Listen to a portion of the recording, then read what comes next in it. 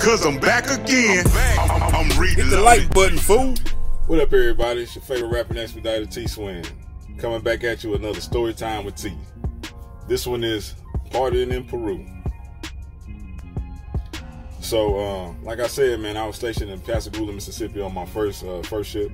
Ticonderoga was a cruiser. We used to go down in the Gulf of Mexico. So I've been on both sides of South America. Man, I've been to, of course, Peru, Panama, Ecuador, Chile, Argentina, Venezuela, Brazil, Puerto Rico, Cuba, Colombia. Man, a lot of places. Mexico. And so I've been all over South America. And so this time our ship was pulling into Lima, Peru. So we had pulled in, and me and my buddy Ty, that was my buddy, that was like my Navy brother. And we get out the boat, because you had to have at least, you had to be accompanied by somebody. You couldn't just leave by yourself. You had to be two people. And you had to write down who you was with so they knew who was partnered up and stuff. So we get out the boat, man. But every time you pull into a port, they do like a port brief. They give you a rundown of the area. You know, like what's popping in the city, what things to do, what's the crime like, what's the tourist areas, what's the areas to stay clear of. And a lot of times, man, we would be listening to the areas that do not go to. Everybody be like, yep, that's where we going. And say, this is off limits, this is off limits, this is off limits. And most people be like, man, we going right there.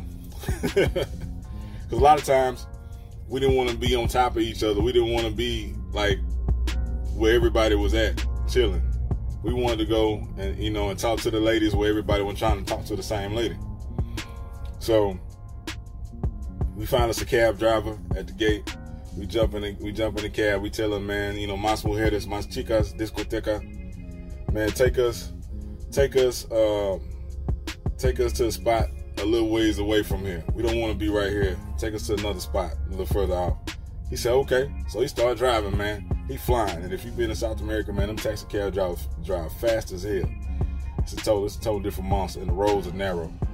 So we flying, man. We leave that city. We hit a dirt road. All right. We going. Man, we're a nice little ways away from the boat. We come up on another little town. We think we finna stop in this one. Nah, man, he drives through that town. We hit another dirt road. It's nothing but like just dirt and trees. We going. We said, man, we're a nice little ways away from the boat. We keep going. Man. We come up on another little town. So we drive through that one. We like, man, if we got dropped off, we wouldn't know how to get back to the boat. We keep going. Finally, we come up on this town. It's a thriving town, man. It's a nice little city. It's jumping, you know. It's got a thriving marketplace. There's businesses and everything. There's people everywhere, you know. So we on this busy street. There's like the market on the right side of us. You see people with like, you know, fruit baskets and stuff on top of their head walking through the market. And then on the left side, it's like houses and stuff, businesses. So he pulls up in front of this house. He honks his horn. Boom. The garage door open up on the house. So I'm thinking maybe this guy stay here. He got to stop somewhere or something. So he pulls into the garage. Me and my boy Greg, we like, cool, but we talking to the cab driver. He not talking back to us. He not responding anymore. Man, we like, hold up, what's going on? The garage door started closing. There's no light on in the garage, so it's getting pitch black. The only light we got is the daylight behind us, you know, that's coming through the garage door, man. It closes. It's pitch black. We can't see shit. We can't see anything. So I'm tapping on dude. Hey, man. Hey. I'm tapping on dude. He not saying nothing. So I asked my boy Ty. I said, man, you got anything on you? You got a knife or something, bro? He said, nah, I ain't got nothing on me. All I had on me was an ink pen. So I'm like, man, I'm about to stab this dude to hell, man. Because they told us, they said, watch out. Like if you go to clubs or strip clubs or anything like that, that the ladies were putting this kind of powder on their bodies that would knock you out. And people was waking up with their organs missing. You know, organs getting sold on the black market. So be careful. And so I'm just thinking, man, these dudes finna chop us up. You know what I'm saying? He took us somewhere. They finna chop us up. We did. Because, you know, I looked on the wall in the garage when we was coming in. It was like lawn tools and stuff hanging up, you know? So, the wall starts opening up. The back wall of the garage. Look like a normal wall. It starts raising up.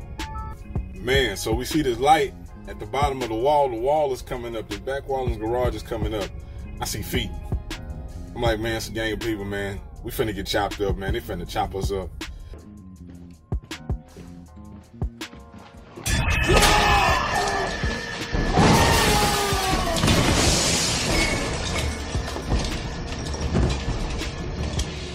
Holding my pen, I'm ready to stab everybody.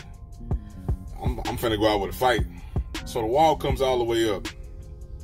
Standing there, it's a butler. He walks out to the car. He got the whole penguin suit on, tuxedo, whatever.